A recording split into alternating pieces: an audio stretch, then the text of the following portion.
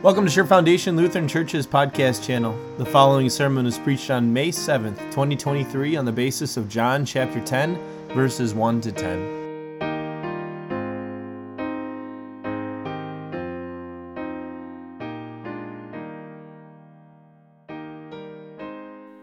Grace and mercy and peace are yours from our good shepherd, our Lord Jesus Christ. Amen. I'm not sure if how many of you are into leadership kind of books or podcasts or lectures or concepts. Maybe you've accidentally run into a few if that's not an interest of yours. But one that you might hear as you're reading through, I imagine this has shown up in several different books that I've read. I don't know if I can nail down one person who was the originator of this advice, because it's not really novel advice. But they'll say, surround yourself with 3 or more people of high character, right? Friends, people that you want to emulate. These are people that you respect highly. These are people who you see characteristics in their life that you kind of would like to grow in those characteristics in your own life. These are people whose advice you'd cherish because they have a certain wisdom about them, and that's pretty obvious to you. That concept is not novel, like I said, because it's making use of a well-known truth that you are shaped and molded and influenced by the people that you surround yourself with, or the people that you happen to be surrounded with, even if it's not intentional, right? And that can be a really good thing. That's what that leadership principle is talking about. It's saying that if you purposefully do this, you can be shaped and molded in a positive way, influenced in a positive way, but we know a little thing called peer pressure, right? Every parent talks to their high schooler about this, or maybe their middle schooler about this, right? Peer pressure, and adults aren't immune to that either, right? It can be a negative thing, these influences around you. We like to think that we're impervious to influences, but no one is. Everyone is shaped and molded and influenced by the people that surround them. You are shaped and molded by the voices that you listen to. So, what voices are you listening to? There's a lot of them out there. Perhaps the ones that are the most obvious anyways are maybe family and friends. They're maybe the voices that you listen to, that you talk to the most, that you maybe go to for advice. It could be the voices of the people that you want to be friends with, right? It could be the voices of the media that you consume for, whether it be for information or for entertainment. There are all kinds of different voices out there. And some of them are good, but not all of them are good. Some of those voices really don't care anything about the truth. Some of those voices don't care anything about you. Some of those voices claim to be wisdom, but are devoid of anything that is actually wisdom. But you might ask, who gets to decide that? Who gets to decide what is truly wisdom and what is not wisdom? Is wisdom in the mind of the beholder? Well, no, I hope not. That'd be chaos, right? We'd kind of be going back in time. You know, there's nothing new under the sun. If you were to go back home and read the book of Judges, you'd find there was a time like that. The book of Judges is summed up very well in one of the verses from Judges where it said, everyone did as they saw fit in their own eyes. Everyone was their own arbiter of truth, right? History tends to repeat itself a little bit, right? You've maybe heard something similar like that today. You have your truth, I have my truth, everybody has their own truth. That is chaos. If everything is truth, well then nothing is truth, right? And now we're starting to sound like philosophers, right? But we're starting to get the point. There has to be one source of objective truth that governs all things. So not everyone can have their own truth, right? So could I personally be the one who is the source of that wisdom, the source of that truth? Well, if you're honest in your reflection, and I can say this about myself for sure, that's not me. I am not the source of all wisdom or the source of all truth, because a lot of times I'm governed by my emotions, or I'm governed by impure motives. So maybe that one's off the table. Is the source of wisdom and truth then the opinion of the majority? A true democratic effort? Well, if you step in history a little bit, you know that that's also not true. Just because a majority thinks one thing does not make that truth, does not make that wisdom. So how do we find what is truth? How do we find what wisdom, what true wisdom is? Well, let's step into our text from John chapter 10 today. Here's a little bit of the context of John chapter 10, the Good Shepherd chapter of the Bible. I'm sure you've heard it before, but the context is important. So we're going to have to go back 2 chapters, actually, to get the context. Jesus is in Jerusalem, and he's celebrating the festival of the tabernacles, or the festival of booths, as it's sometimes called. And he went to Jerusalem with the expressed intention to remain under the radar. It was not his time yet. He did not want to cause a stir. But where Jesus goes, and because of his miracles and the following that he had already attained by that point, it was kind of hard for him to get away from crowds. It's about halfway through the festival, and Jesus finds himself teaching in the synagogue in front of a group of people. And this teaching is what's included in John chapter 8. In this teaching, Jesus talks in some very direct ways about his origins, where he came from. He had kind of stayed away from that for a little bit. He had done miracles, he had taught things, but he hadn't made specific claims of being God because he knew that would rile the Pharisees up.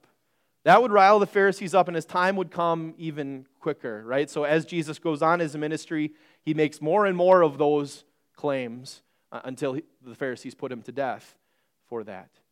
So in John chapter 8, he says, I have come from the Father. You can trust my testimony because I have come from the Father. And he culminates that in the end of John chapter 8 when he says, before Abraham was born, I am. The Pharisees are really upset about this because he's making a claim to his divinity here. He's saying that he's eternal, that he existed before even Abraham existed. And he's even saying that he's greater than Abraham in that respect. And that is blasphemy to the Pharisees. They're about ready to stone him. When Jesus is able to sneak out of the synagogue, whether that was a little bit of help from the Father or he was just sneaky like that, Jesus got away. And he goes out of the synagogue, and somewhere outside the synagogue, he runs across this blind man that we hear in John chapter 9. And he heals the blind man. This is awesome. This guy had been blind from birth, and now he can see for the first time in his life. But the Pharisees are upset at this too. They just won't quit because Jesus healed this man on the Sabbath, and you're not supposed to work on the Sabbath. And that all culminates at the end of John chapter 9 with this scene of this man who was formerly blind standing before Jesus, and the Pharisees are there listening to all of this. And this man makes his confession of Jesus as his Savior and his Lord at that time. And so you have this man who was formerly physically blind, now he can see. He was formerly spiritually blind, but now he can see. He can see that Jesus is his Savior, his Lord. And Jesus turns to the Pharisees, and I'm going to paraphrase here, but he says, you can physically see, but you are spiritually blind. Again, that probably doesn't make the Pharisees too happy, right? That's the context leading into John chapter 10. And you notice in the very first words of John chapter 10, he's speaking to the Pharisees.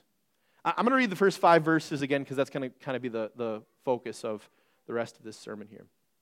He says, very truly I tell you, Pharisees, anyone who does not enter the sheep pen by the gate, but climbs in by some other way is a thief and a robber. The one who enters by the gate is the shepherd of the sheep. The gatekeeper opens the gate for him, and the sheep listen to his voice. He calls his own sheep by name and leads them out. When he has brought out all his own, he goes on ahead of them, and his sheep follow him because they know his voice. But they will never follow a stranger. In fact, they will run away from him because they do not recognize a stranger's voice. An agricultural community understood that immediately, right? Maybe some of you have a connection to a farm, and so you at least know what sheep are, right? You all know what sheep are. Uh, but in case you're not a first century Palestinian shepherd, let me explain a little bit. A Palestinian shepherd, here's what their day consisted of. They would lead the sheep out of the pen, out into the fields to graze during the day, and they'd likely have a lot of workers with them to corral the sheep, depending on how many sheep they had, right? To protect them from any predators that might try to attack while they're out in the open field. And then at nights, a lot of times they'd bring them back into the pen at night so that they're contained, so that there maybe only needs to be one person manning that gate, making sure that the sheep are in there, and making sure that they're safe. Because there's all kind of predators that want to get at these sheep, not just the wild animals out in the field, but the thieves and the robbers who want to steal the sheep while they're in the pen. Because this is a commodity, an economic commodity at the time, right? If I can steal some sheep, this is good for me. And so they need to be protected from that. The pen kind of protected them from that, but the shepherd would also ultimately protect them from the thieves and the robbers. Now, of course, Jesus is using this as a great metaphor to teach his people. Jesus is the shepherd, God is the shepherd, and his followers are his sheep. And his followers, Christians, have a lot of predators after them too, have a lot of predators that are trying to pull them away from their good shepherd. But in the metaphor, it's pretty obvious, isn't it? When he's talking about the sheep in the pen, he's saying, how do you recognize who the thief and the robber is? They're the one that doesn't go through the gate, right? They're the ones that climb over any other way to try to get into the pen, to try to steal the sheep. If they're not coming through the gate, then they're not the shepherd, right? Then they're a thief or a robber. Now, why does this matter? Why is this significant for us? Well, Jesus kind of mixes the metaphor here, right? Jesus is our good shepherd, but a little bit later he also says, I am the gates too, right? So let's connect those thoughts.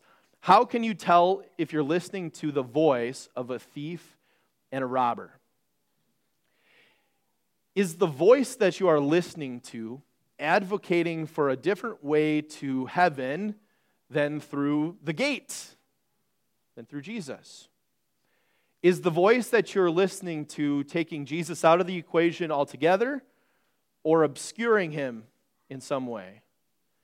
Is the voice you are listening to denying Jesus or denying part of what Jesus said? Are they directly or indirectly attacking Jesus? If so, this isn't the voice of your good shepherd, but of course the voice of a thief and a robber.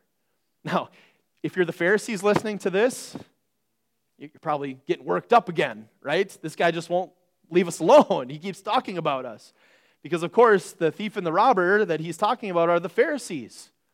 These Pharisees, they advocated for a religion that excluded Jesus altogether. They didn't believe in Jesus. They didn't want anybody else to believe in him either. They were thieves and robbers trying to steal these sheep away from the good shepherd. Now, we maybe don't have it quite as easy as those people back then, right?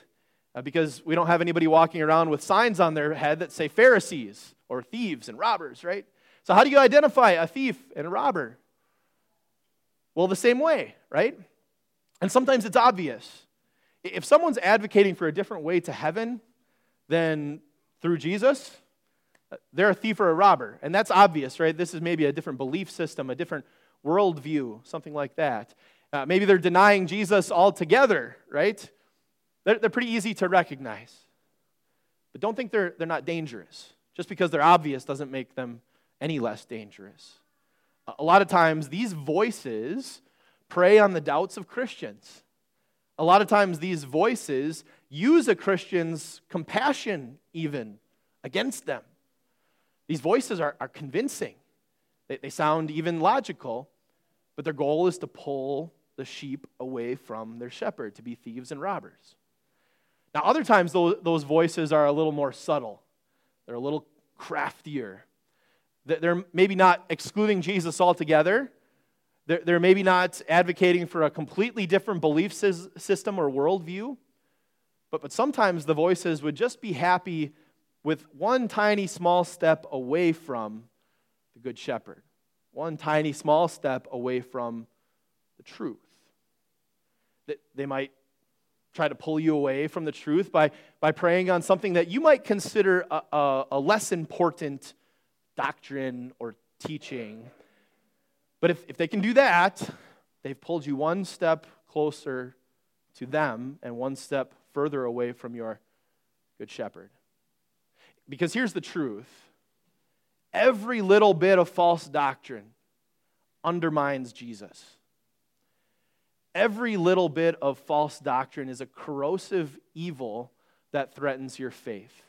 And you may look at it, you may say, this isn't really that big of a deal, right? You may look at it, you may not understand how this connects to Jesus and salvation, how this somehow threatens Jesus and salvation. But even a step away from the least of the teachings of the Bible is a step away from your good shepherd.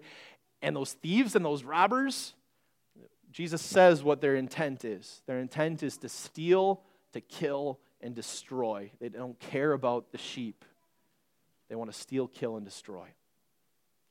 And that's not what the shepherd wants for his sheep. The shepherd wants his sheep to listen to his voice. Not as a dictator forcing you to do so, not as a manipulative car salesman trying to get you to listen to him. No. Your good shepherd wants you to listen to him because he loves you wholeheartedly and he wants what is best for you. And those aren't just mere words to him, but he put that into action. What kind of shepherd would lay down his life for his sheep? Your good shepherd would. He laid down his life to save his sheep, and he did. He saved you. He saved you by dying on the cross. Because Jesus, he's not trying to win an argument, right? That's not what the truth is to him. The truth isn't, I'm going to convince you because I want to be right kind of truth. Jesus wants to win souls. He could care less about the argument. He wants souls. He says, I have come that they may have life and have it to the full. That's what he wants for his sheep. And that's what his voice gives you. It gives you life to the full, a regenerated soul, a soul bound for heaven. At the beginning of the sermon, I brought up that leadership principle, right? Surround yourself with 3 or more people of high character. Well, how do you tell who has high character and who doesn't? Well, it should be pretty obvious, right? You can tell by the way that somebody lives their life, right? That is proof to you that this is a person worth emulating, that this is a person who I can trust their advice, right? How much more would you trust someone who was willing to give up his life for you? That he loved you so much, that he was willing to go that far just to save you. You're going to be able to trust him in everything, right? Because you know he's the source of truth. He wouldn't die if it weren't the truth. And you know that he cares for you. And if you are shaped and molded by the voice of your good shepherd, you are shaped and molded by the power of the Holy Spirit. If you are shaped and molded by the good shepherd, you are shaped and molded by wisdom that is truly wisdom. So here's the encouragement walking away from this Good Shepherd Sunday today. What voices are you listening to? Maybe go home and actually think about that and evaluate some of those voices that you are listening to. And be honest with yourself. Are they in line with your Good Shepherd? Are they in line with the Word of God? And if they're not in line, if they're advocating for something else, if they're threatening your faith, get rid of them. Get rid of them. You are not impervious to those influences. Get them out of your life. How do you know what is in line with the Good Shepherd's voice? What's in line with his word? The best way to know is know what's in his word. Not just what you think is in his word, not just what you want to be in his word, what's actually in his word, what he actually says. Because I promise you that the voice of your Good Shepherd will only serve to benefit your heart, your mind, and your soul. And that voice of your good shepherd in his word will give you life to the full. Amen. Hi there, Pastor Wilkie here. Thanks for listening to this week's sermon. If you like the content that we're putting out as a church, could you do us a favor and could you hit subscribe wherever you're listening to this podcast? That helps us get seen by more people more often so that more people will hear about Jesus. We hope you enjoyed today, and we hope you tune in again next week for another sermon.